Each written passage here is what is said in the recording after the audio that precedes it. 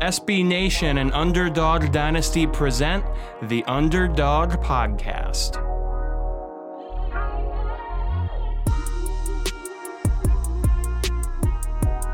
Welcome to another edition of the Conference USA podcast on UnderdogDynasty.com, SB Nation's home for G5 football. Excited to dive into the first of our usual off-season beat writer series that we do here. We got Evan Dudley from AL.com joining us in a minute to talk UAB football. But before we jump into that, Joe Lonergan and Eric Henry here with you as always. Eric, how you doing today? Joe, I am doing well, man. Cannot complain. I know that for the majority of the country, we typically lead off and talk about the fact that I've got the great weather here in Florida, but I definitely feel especially spoiled this week. It has been 80 all week. I went to the beach yesterday.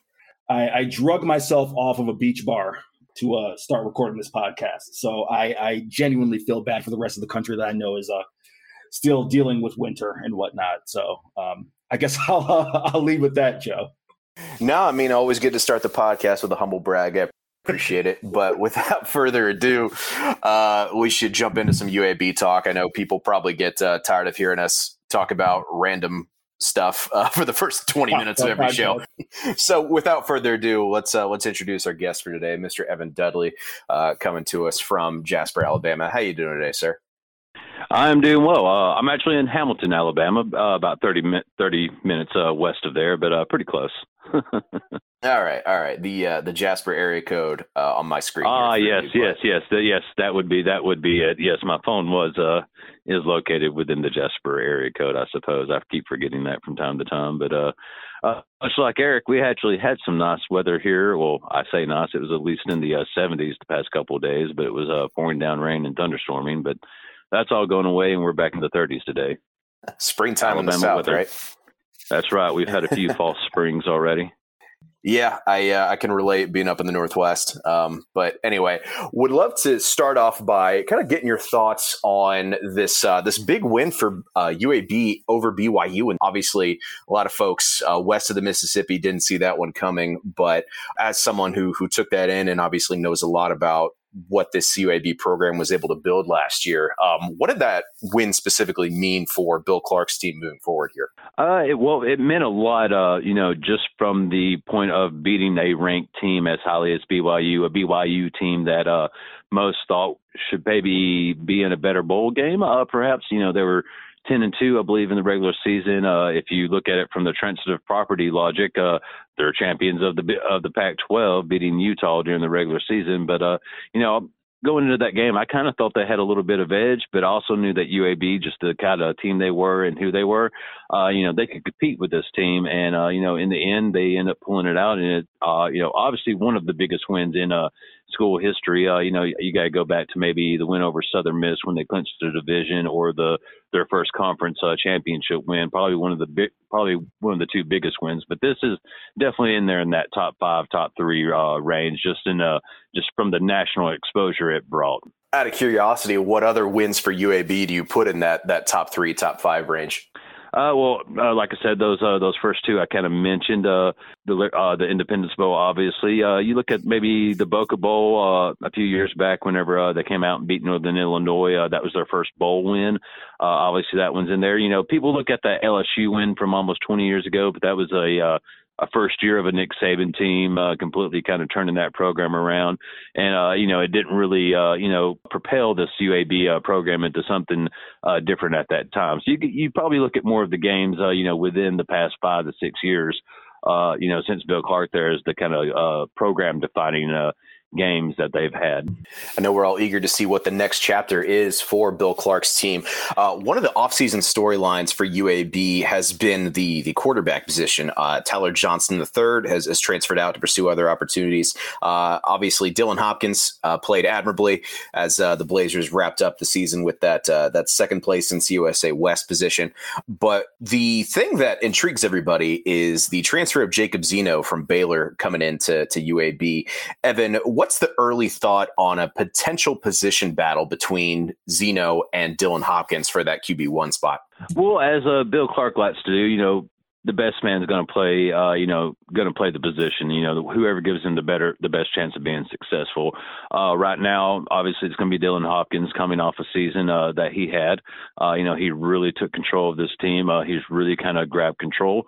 Tyler Johnston, he transferred out. I think he just, too many injuries over too many years. And I think, obviously he saw that his time was done, and having an extra year of eligibility, he sought to go elsewhere. But I think Dylan just kind of has that leg up going into the season. But don't be surprised if Zeno really pushes him, because you got a third quarterback, Bryson Lucero, who has starting experience in Conference USA.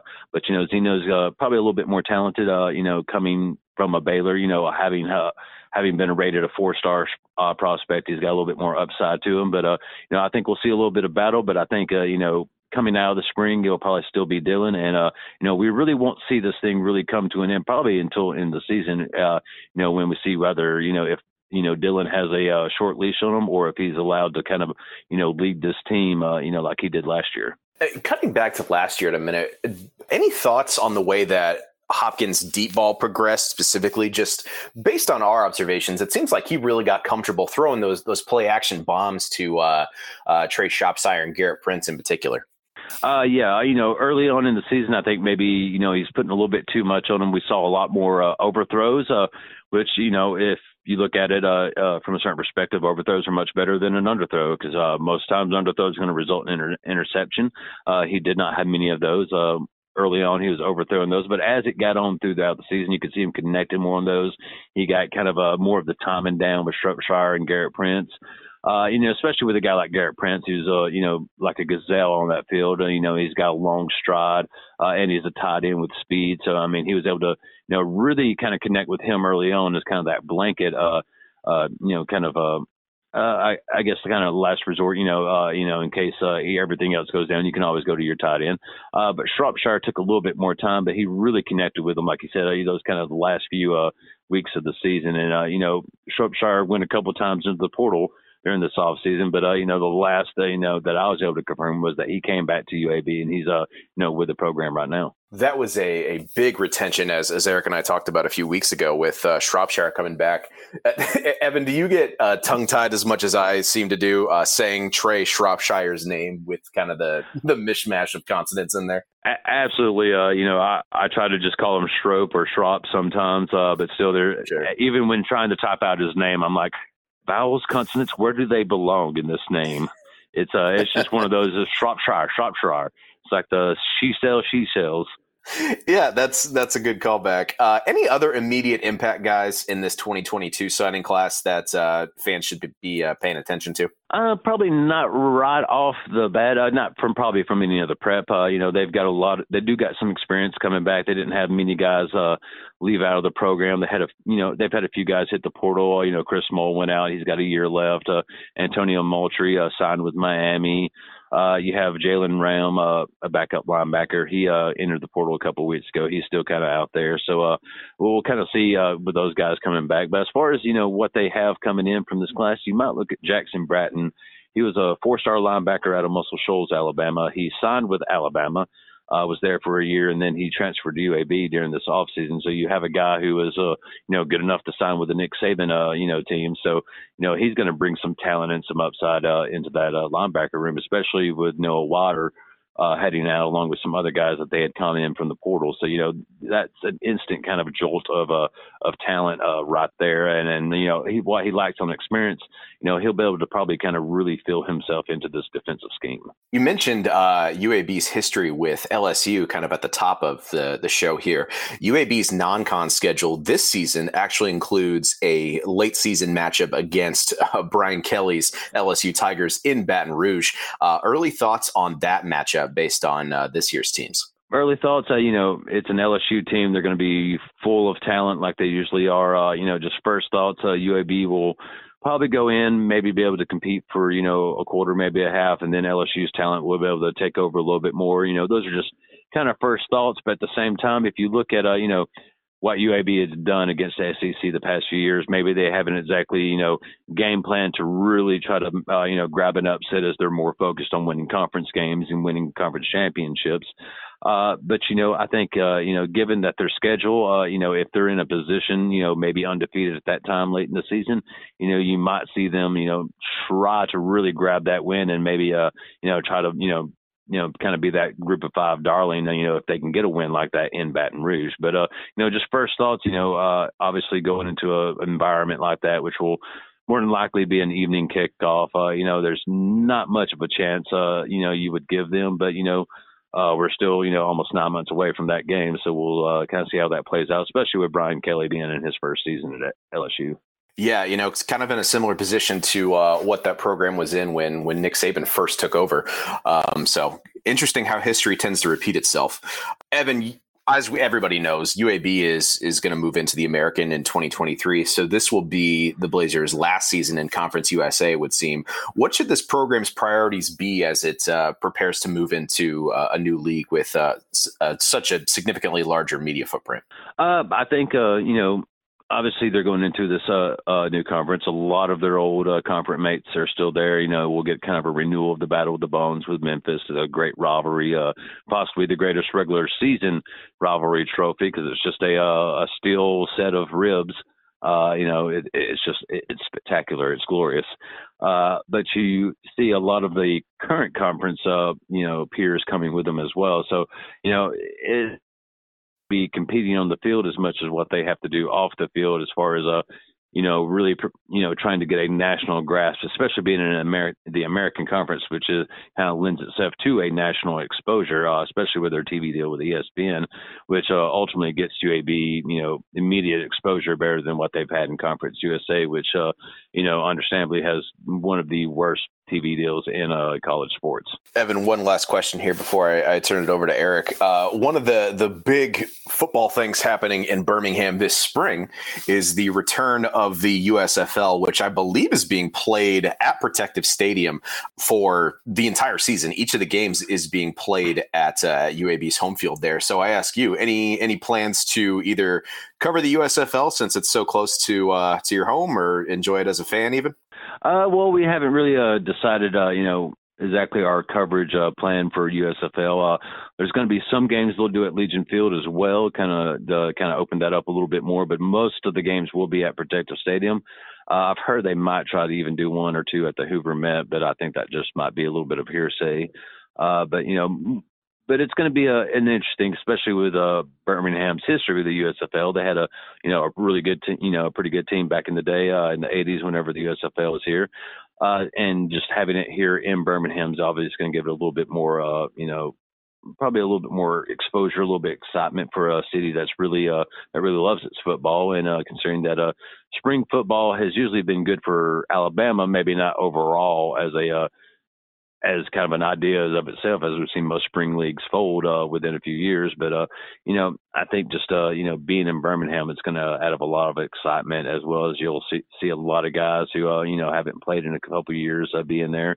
And, we'll kind of see how the coverage plan works out. If I'm not involved with that, then I might just go enjoy it as a fan. I know we're stoked about it over here. Got a little bit of USL coverage on the site currently, but Eric, I know we're planning to do a little bit more as that season gets closer. Y'all got the Bandits, man. Yeah, Tampa Bay Bandits. And listen, I will piggyback off what Evan said there. The Bandits, Joe, and you may not know this, but the Bandits have a kind of a storied history here in Tampa. A lot of old school, even because back in the 80s, the Bucks were horrible. So the Bandits kind of took a little bit of a, people took a liking to that team. So they are definitely fired up about that team. My mom is through the moon. So yes, very much. We got some USFL things going on, and on the site, because a lot of the players, of course, we cover have been drafted and will continue to, make their way on those rosters. But Evan, to bring it back to UAB, want to ask you somewhat of a nuanced question regarding offensive coordinator Bryant Vincent and specificity his offense. And the reason why I'm coming to you with this is because I know Joe can attest to this. We have droned on, and by we, I mean me. One of the things that catches me, I don't know if it's by surprise, Evan, or it catches my eye. When you look at quarterbacks in this system, whether it's been Tyler Johnston or Dylan Hopkins or Bryson Lucero, I mean, you can kind of go on and on, but the offense is one that you would think for an offense that has always had a very strong run game, whether it's been Spencer Brown or this year DeWayne McBride. It is boom or bust in the passing game, Evan. And the statistic that I always like to point to when inquiring about Brian Vincent's offense is the yards per attempt. On the average, whether you want to use the NFL or college, usually that average is right around 7 to 7.5 yards per attempt. Over the past 3 seasons, UAB quarterbacks has been either, in that high 8s to even this past year, 9.9 yards per attempt, or 9.7, for Dylan Hopkins. Evan, what do you make of that? I mean, it just seems rather, I don't know. Am I making too much of the fact that for an offense that seemingly runs the ball really well, when it comes to the passing game, it's boom or bust. It's downfield or nothing. No, I think you've, kind of hit the head on the nail there. That's kind of what it's been the past few years, boom or bust. And I think there's a lot of different factors that go into that. You can look at just the wide receivers, the depth of the wide receivers. You would usually have 1, maybe 2 guys that were kind of your prime guys. And usually they got a little bit of speed, a little bit of size. So you're trying to send them down the field. They've brought in these tight ends. They've kind of really embraced the tight end a little bit more too. And a lot of it's, maybe, the talent level of the QB as well. If you have like a 4 or 5 star QB coming in there, he's, probably able to get those balls in a little bit, better position, a little bit more easier to catch for the wide receivers, and maybe even be able to, push it downfield a little bit more, not just a long pass, but, in that kind of 15 to 20 yard range. But I think it's just so many factors of the wide receiver depth. And as we've seen, it's kind of gotten a little bit better the past few years. Like you said, it's increased slightly in, and just seeing what Vincent's been doing the past few years, it appears that he's been trying to open up this offensive playbook a little bit. But I think, a lot of it just comes down to the talent and execution. And because, when they're on, then it looks great. But when it's off, it's just very, it's almost like only the run game can save them, because the passing game, becomes boom or bust. But I think, as they continue to, develop, get better players, increase the talent level, then I think maybe we'll see this, offense actually develop more of a mid-range passing game, as it were. So to piggyback off of that, Evan, what do you think in your mind was a difference this year? When you look at Dylan Hopkins' numbers, he threw for a shade under 2,300 yards, 18 touchdowns, 7 interceptions. But when you go back to the 2 years prior, whether it was Tyler Johnson and either Dylan Hopkins or Bryson Lucero, the TD to INT ratio was right around 2 to 1, or maybe sometimes a little bit closer, even probably 2 to 1.5. What do you think was the change this year in terms of, them being able to limit the turnovers and specificity with Hopkins? Well, I think you'll have to really look at maybe the absence of Tyler Johnston. Unfortunately, I love Tyler Johnston as a kid. He's a good guy. He put a lot into UAB, but he also had a tendency to, try to do too much at times, and that often resulted in a turnover. Mainly in interceptions. We've seen him like in the Tennessee game a few years ago. He had 4 turnovers, 3 of which occurred on the first play of a possession. And that put him in a hole really quick against the Tennessee team that they, had an opportunity to, get a win over, if they had, not turned the ball over. So Dylan Hopkins, he seemed to take care of the ball a little bit more. Maybe he's a little bit more I wouldn't say gun shy, but he's going to not take as many chances. He's going to kind of rely on the rest of his team. He's got a good running game. He's got some good tight ends. So he's not going to, I don't think he's wanting to force the issue down the field as much as maybe Tyler would have at times. And I think that may be, kind of what we've seen from this past year, where we saw Dylan, only 7 interceptions, much less than what we've seen from Tyler in the past few years. So I think it's just kind of more of a, as they increase in talent, they're able to execute better, and maybe they're not in a position to where they have to force anything. Want to transition into that strong running game that I mentioned earlier that certainly aids that passing game. And you got to start with DeWayne McBride, over 1,300 yards, 1,368 yards to be exact, 13 touchdowns. Believe he led or might have been second. They had a couple of good backs this year. I can't remember if he was second or third, but it was, in the top 3 as far as Conference USA rushers in 2021. How good is DeWayne McBride? I think he's pretty good. Myself, I think he's got a chance to probably break a few of Spencer Brown's records. We've seen what he was able to do at UAB. But I think, DeWayne McBride really reminds me, and this will age me a little bit, he reminds me of a young Emmitt Smith, man. He can get small. He can get small in those offense, all those big piles of bodies when the two lines meet, and he can kind of get small and then squirt out the other end or bounce off someone, and then boom, he's got an alley and he can take it to the house. He's got that. He's got probably a little bit deceptive speed because you see him as maybe a little bit more of a pounding running back, but once he gets in the open field, he can really accelerate when he gets there, and then he can hit his top end speed, outrun guys. We saw that great touchdown he had against BYU in the first half of that game. So I think he's as he grows, as he just as he gets more experience, learns to maybe be a little bit more patient as well, even though he's got great patience. I think he just ends up being one of the better backs in the country, really, just being able to see his production and how he's developed from year one to year two and what we'll see this coming season. Want to transition to the defensive side of the ball, and certainly been a staple under Bill Clark since UAB's made its return to football. They did lose two guys that you mentioned when Joe was doing his line of questioning. Standout linebacker, of course, played safety last year, and Chris Mole and Antonio Moultrie. Just wonder if you could talk about the losses of those guys a little bit and maybe some of the names that will be tasked with filling their departure. Yeah, Chris, I believe he broke his wrist there in the Tulane game, so he never was able to kind of overcome that. He was hoping to get back maybe the last few games of the season, but was just never able to get over that injury. He's taken a chance with his last season. I don't believe he's been, he's signed with anyone yet. He's had a few talks with Miami, but nothing concrete. Obviously, Antonio Moultrie does sign with Miami. He's a great addition for them. We saw what Antonio Moultrie was able to do last year. He shed 20 pounds, became a great edge rusher for this UAB team. We saw him in the BYU game. He had 3 big TFLs early in that game that really put BYU behind the ball, early on. And from what I've read, he's going to put the 20 pounds back on and probably play a little bit more interior defensive lineman for Miami as they come. But, just having the experience of playing outside this past year, it just makes him a very versatile lineman for Mario Cristobal and what he's going to try to do at Miami. So, I mean, that's a really big loss for UAB. I wouldn't say maybe so much as Mole because they got used to his absence, having played another 9 games without him and having guys come in and play experience. Keandre Swoops played a lot of safety as well. He ended up being one of their top defensive backs this past year. So those 2 guys are big losses, but I think the Antonio Moultrie will probably be felt a little bit more than Moles. Going to keep it on defensive side of the ball and ask about a guy who really kind of broke out last year, definitely caught my eye, member of the secondary, and that's Grayson Cash. Again, I'll kind of phrase it to you in the same way I asked about Dwayne McBride. How good do you think Grayson Cash can be? He's someone who certainly was a part of forcing a lot of turnovers last year and was rewarded with a spot on, I believe, the second team all-conference last year.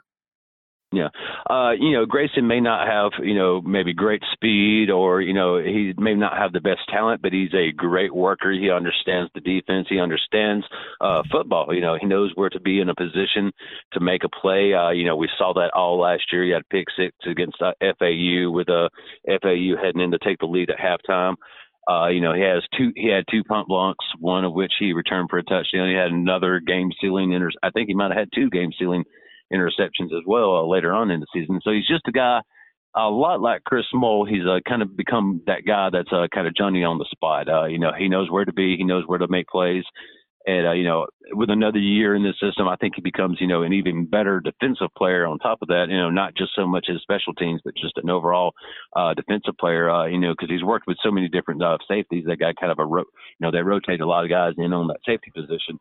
But I think, he really has a great year this coming year, just, coming off what he was able to do this year and, having that experience as well as, opportunity. Got one more football question, of course, if you just joined us, we are talking with Evan Dudley. He is UAB beat writer for AL.com. Evan, what is the feeling? I know Joe kind of hinted at this as well, but, just what's the overall feeling around Birmingham regarding this program as a whole, not just football, but I guess I would say UAB athletics as a whole as they make this transition to the American and ideally a larger platform? Well, it's definitely kind of revitalized the area. I mean, Birmingham's kind of been on the up and up the past decade or so. It kind of went downhill as a city. Well, maybe not downhill, lack of a better term, but I mean, it just, it was kind of stuck in a certain rut for quite a few years, and then it's kind of been regrowing the past decade. UAB returning its football program and having immediate success obviously helped that. But you bring Andy Kennedy in, former Loom, he's got that basketball program, rolling really well. They've got a chance to make an NCAA tournament in his second year. They've hired Casey Dunn from Stanford to lead the baseball program. Probably an underlooked coach, but what he was able to do at Stanford over many years is certainly a great success. And him coming to UAB and them putting some more resources into that baseball program will be able to rise it up as well. That's probably a guy Auburn maybe should have hired a few years ago. He's a former Auburn player. But that entire athletic program is kind of building itself up, and they're not willing to settle for less. They want to win championships. They want to compete at the highest level, and going into the American Conference, that's just going to give them more of an opportunity. It's going to give them better opportunity for recruiting, and not just football and basketball, but other sports as well. So I mean, all boats are rising with this at this point. Gonna go ahead, Evan, and finish up my football questions with that. And anyone who listens to this podcast knows we've talked with you. We've talked food, we've talked chicken wings, we've talked music, and of course, with you being, as I said, the Renaissance man of Conference USA beat writers, I gotta throw a couple curveballs at you. So I'll start here. If you, dead or alive, you got 3 dinner guests. Who are you going with and why? Ooh, Miles Davis, because I mean, he's a freaking genius, and I mean, he's a freaking genius, dude. Miles Davis. Number 2, Bertolt Brecht. He was a Jewish playwright. I believe he was held in concentration camps. I've done some of his work whenever I was a younger man doing theater and stuff like that, and that's always someone I kind of really admired, being in the situations he was in. And perhaps the third, Derek Thomas, just because I never got to meet him, and he was like the greatest linebacker ever, and he played for Bama. Can't be mad at that at all. All right, 2 more for you. This one will be semi-football related. What's the most notable presser that you can remember being a part of? I know I certainly had. Anyone who followed FIU football this year knows it was a unique year. So I certainly had my fair share of those. What was the most notable presser that you can remember in your prestigious journalism? It might have been from this past season after the Ross loss. I admit I may have misworded my question to Bill Clark, and he gave me the look and the have you ever coached a ball game line, to which I kind of sat there stunned. Is like, no, sir, I have not. Although technically I have intramural, but that's neither here nor there. But that was kind of an intense moment. But I admit I may have fumbled the question a little bit. But we were all right after that.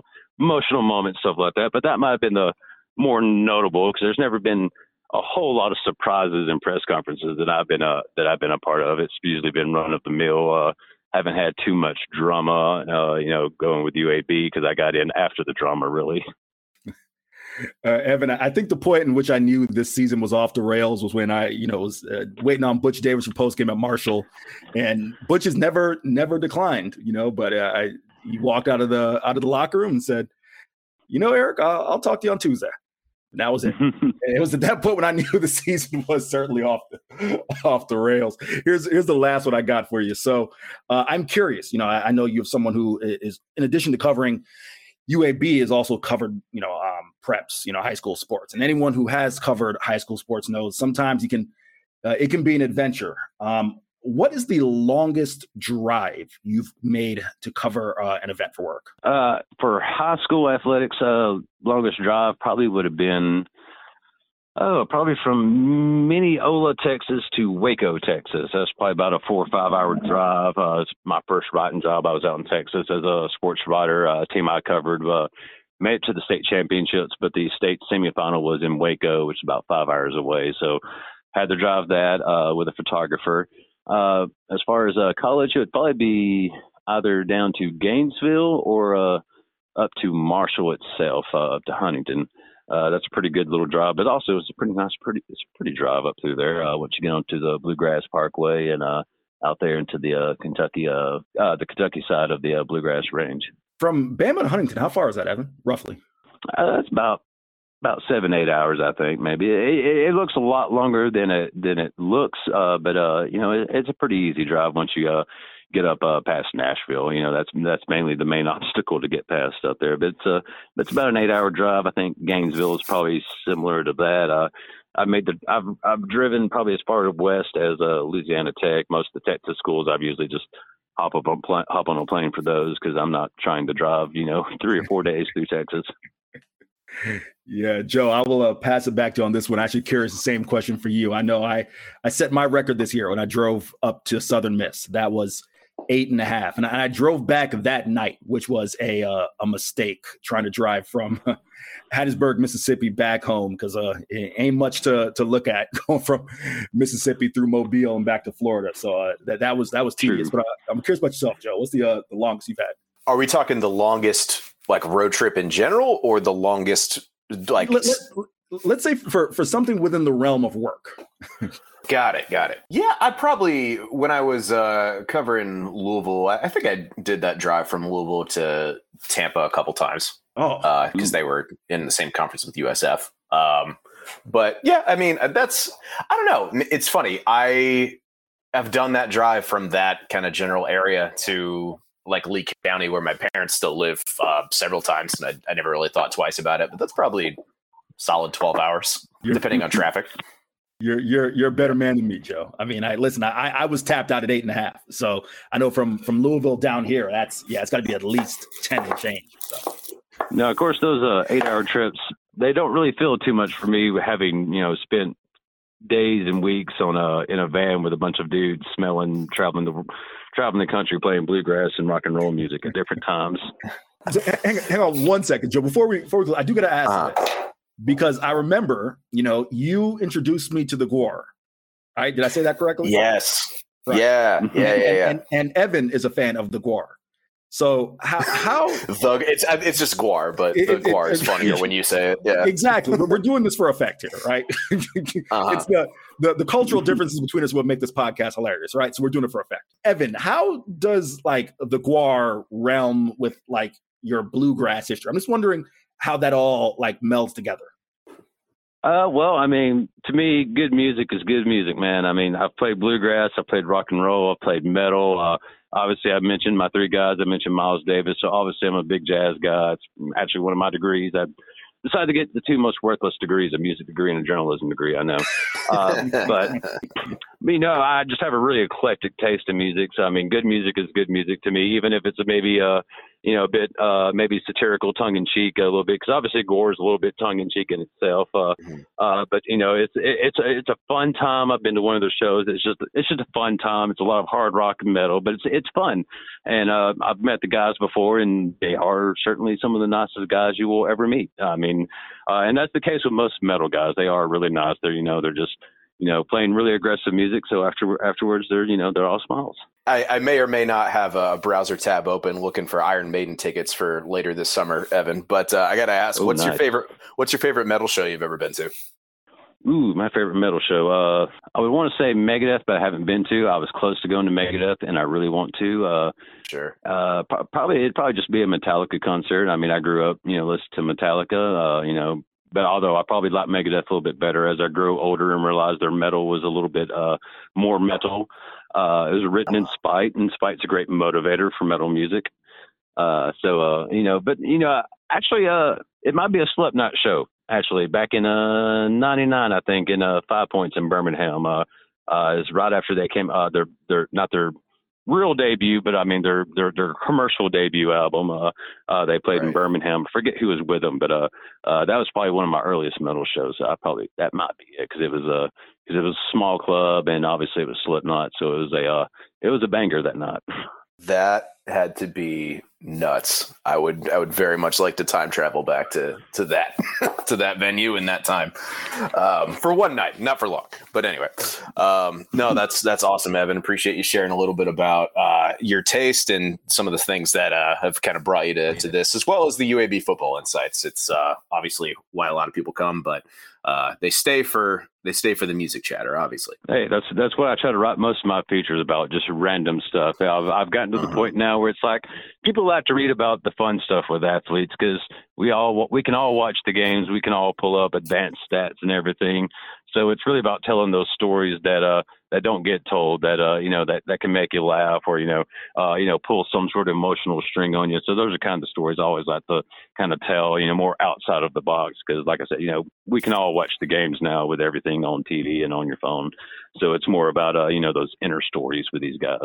Absolutely, man. I know that's why a lot of folks follow you and a lot of the folks in Conference USA, football beat writer Twitter space. If you want to follow Evan on Twitter, it's at Dudley Do Right AL. Of course, DOWRITEAL. And AL.com is where you can find Evan's work covering the UAB football program, as well as other sports related things in the Alabama area. But Evan, can't thank you enough for your time. Eric, I know we're going to jump back on next week with more CUSA football stuff. Hopefully we'll get another beat writer in here. But if you haven't already, at Underdog Dynasty on Twitter, at JOEHIO _ on Twitter, at Eric C. Henry _ on Twitter, and our guest today, Evan Dudley, at Dudley Do Right AL on Twitter. Thank you all so much for listening. We'll be back very soon with more CUSA football talk. Happy football watching, everybody.